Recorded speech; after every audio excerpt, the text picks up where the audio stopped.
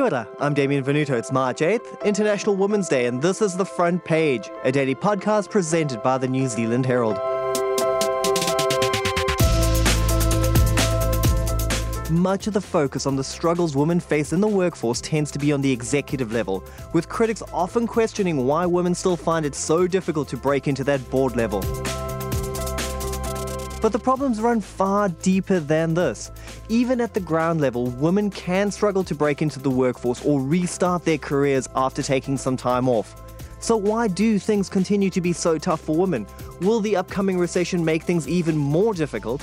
And what are some of the things men can do to help more? Today, Robin Moore, the executive manager at the Auckland branch of not-for-profit Dress for Success, as well as board chair Andrea Hardy, give us a sense of how difficult things remain for women.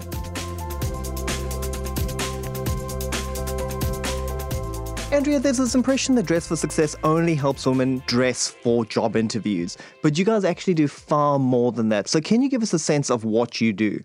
Yeah, absolutely. Dress for Success provides personal and professional support to unemployed and underemployed women, especially those from more vulnerable communities. And that includes the provision of the appropriate interview clothing and accessories, as well as employment retention programs that are run through our career centre. During their time with us, the women work with our stylists to determine what clothes they like and are most comfortable in, and work with our volunteers to build up their confidence, sell themselves and be interview ready. And once they're successful in securing a role, they get to come back and get a capsule wardrobe so they have clothes that they require for those first few weeks of work without having to worry about where the money is going to come from to buy their new clothes to suit the job.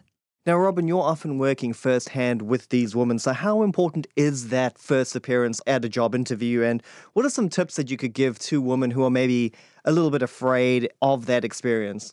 Whether we like it or not, first impressions matter a lot. They say you get 6 seconds to make a first impression, and it's called first impression for a reason. You don't get a second chance. Your personal brand is on show. It's your story. It's who you are.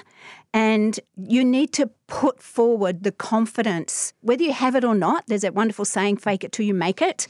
But to put yourself out there. Being fit for the role is more than do you have all the skills. It's are you the right personality? Because you can learn skills. Women tend to not apply for jobs because they think I can't do 100% of the job, so that means I'm ruled out.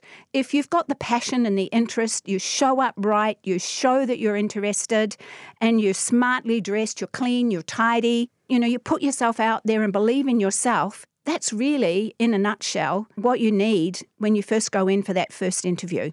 Robin, is that lack of self-belief something that you identify quite often in the people that you work with? Absolutely. A lot of women that come to us come from very vulnerable backgrounds. Their confidence has been really, really bashed around. And that's where the Career Centre plays an important role, because that first year where they're with us, our Going Places workshops is all around building their inner confidence. We often say the clothing is the outside armour, but it's the belief in themselves that we need to rebuild. And those workshops through that first year help to do that.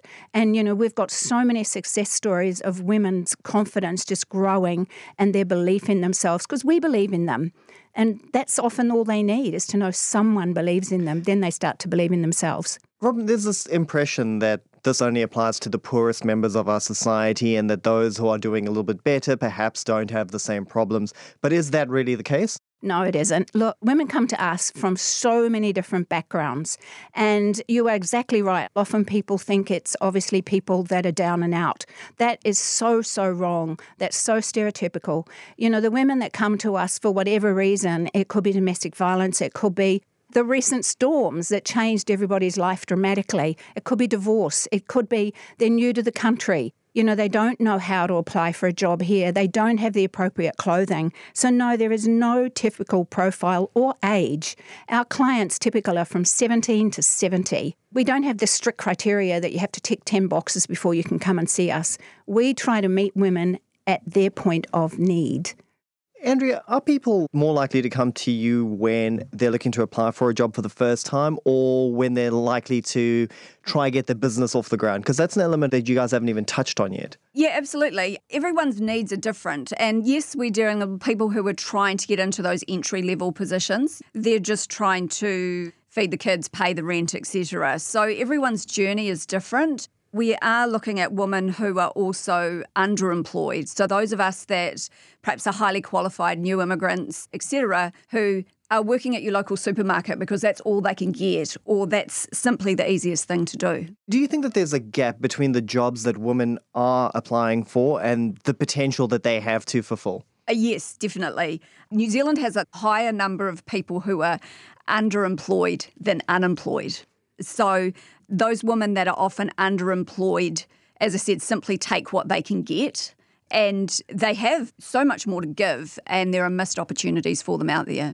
Is there a division between the confidence that men show and the confidence that women show? Because we spoke a little bit about that checklist of requirements for a job.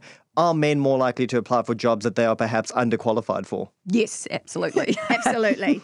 A guy typically will look at a job and go, yeah, I can do 50% of that, I'm going to apply. Whereas a woman looks at it and goes, oh, I can only do 50%, no, I can't apply.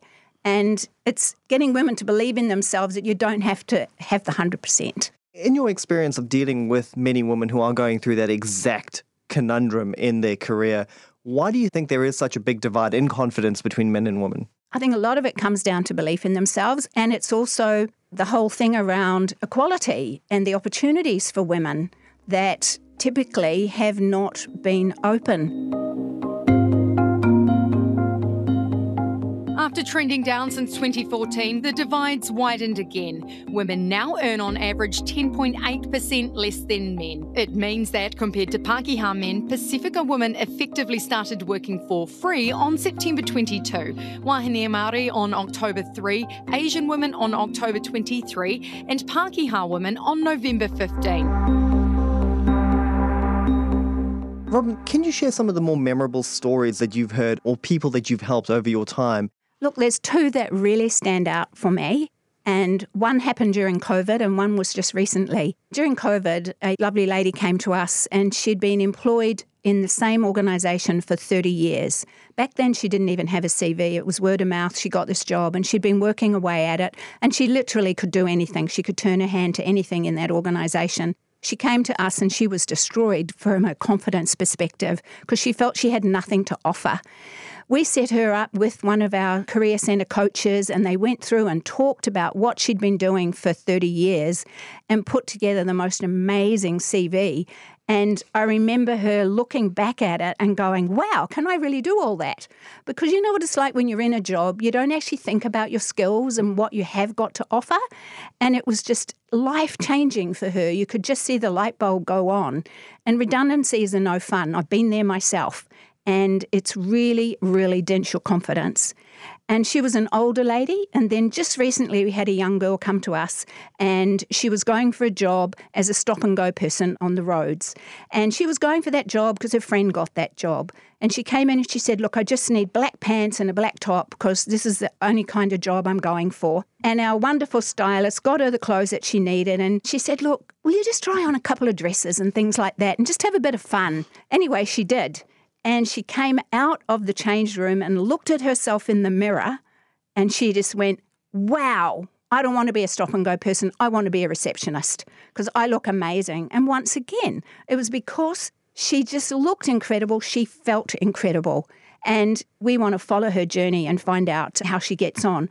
But her belief in herself changed just because we believed in her and we encouraged her to try something different. The interesting thing there is that there is a parallel between these stories, even though they're happening on the opposite ends of the career spectrum. On the one side, you have somebody who doesn't recognize the value that they've added on a daily basis for 30 years. On the other side, you have somebody who looks in the mirror and maybe sees something that's not worth what it is actually worth.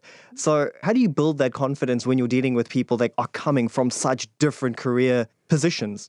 Look, it's a mixture of our workshops and the peer-to-peer support that they get when they attend our workshops. It's from our Career Centre coaches, and really it's life experience, I suppose, and helping them to believe in themselves is so, so important. And look, we've just got so many success stories. We've just had last year one of our clients get selected as a global ambassador for Dress for Success. And I mean, that's phenomenal. When she came to us 5 years ago, she was going through a huge cultural change and wanted to start wearing her hijab, and she was feeling very, very unsure about all that. And she's a real mental health advocate, and she was going through all sorts of issues around jobs and things like that. Today, she's one of our global ambassadors and the most amazing woman who's now out there advocating for other women.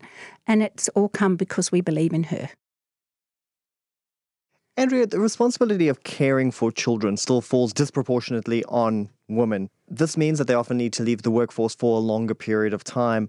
What impact does that have on their confidence and on their careers overall?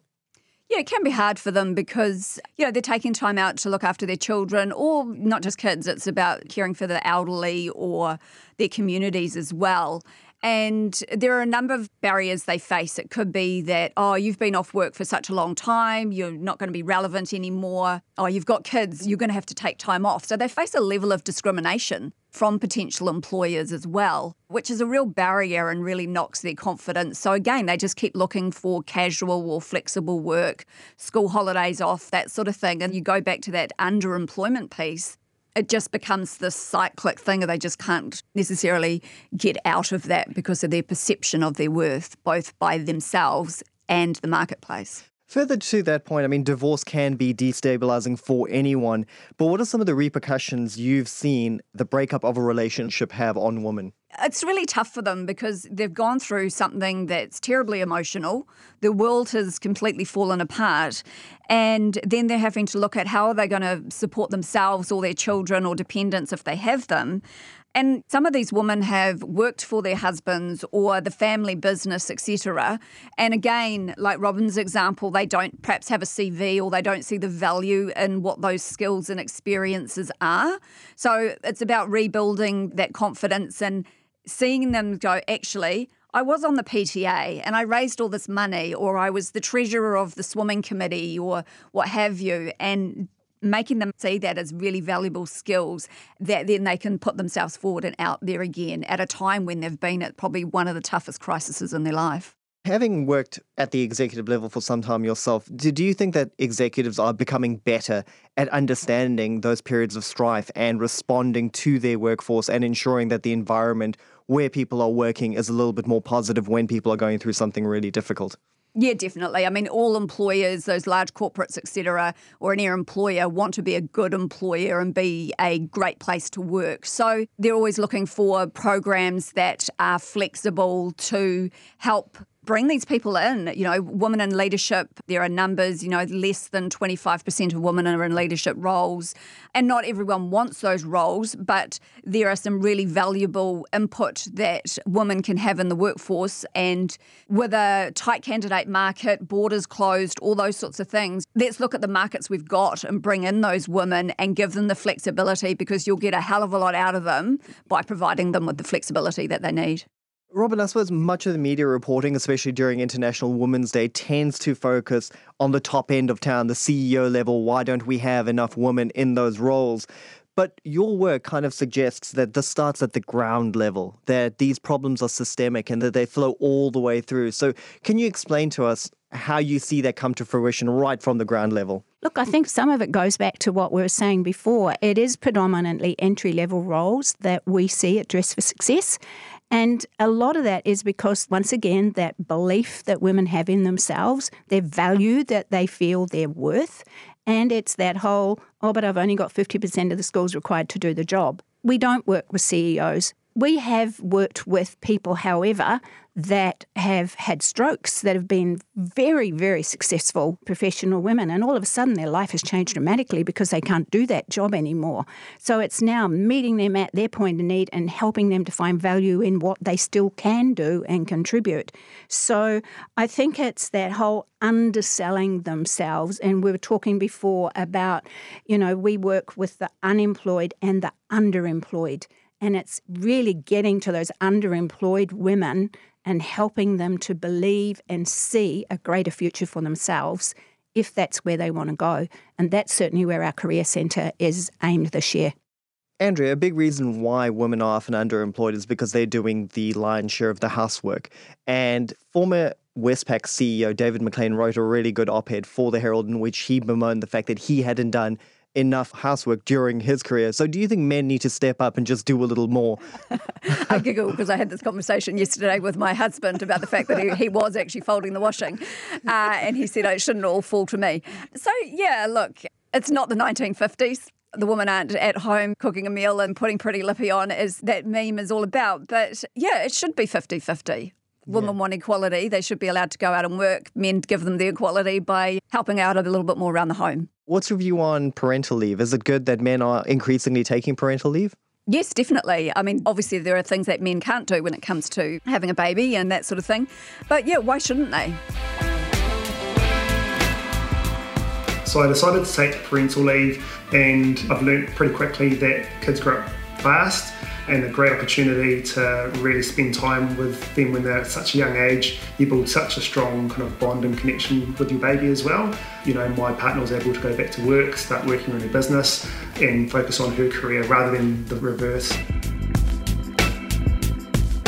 Given that we are headed for a recession, what impact do you think this will likely have on women working in Aotearoa and on your jobs?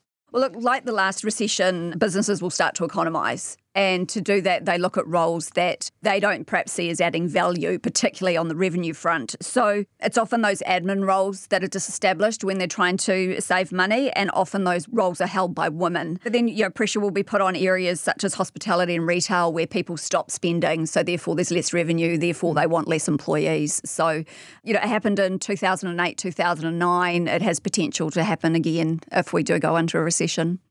This International Women's Day, what message would you like to send to women who have perhaps lost hope of finding a job that really fits to their potential? Starting with you, Robin.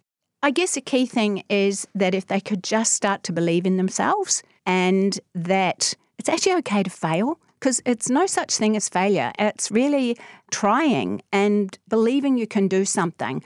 Finding organisations like Dress for Success that can travel the journey with you, finding the workshops that can help you to grow your confidence and belief in yourself. It's really hard because women do get knocked on a lot of levels, but you've got to believe in yourself, and it's something you have to do yourself. And are you, Andrea? I agree. It's about belief, as to quote my favourite TV character, Ted Lasso. But also, if it is taking a while, use that time wisely and make sure that, you're upskilling or reskilling, looking for volunteer opportunities where you can start to gain your confidence because you know that you've got some skills to add. And if you're continuously learning, the better prospects you're going to have. Thanks to both of you for joining us today. That's it for this episode of The Front Page. You can read more about today's stories and extensive news coverage at nzherald.co.nz. The Front Page is produced by Sean D. Wilson and Paddy Fox with executive producer Ethan Sills. I'm Damien Venuto. You can follow The Front Page on iHeartRadio or wherever you get your podcasts, and tune in tomorrow for another look behind the headlines.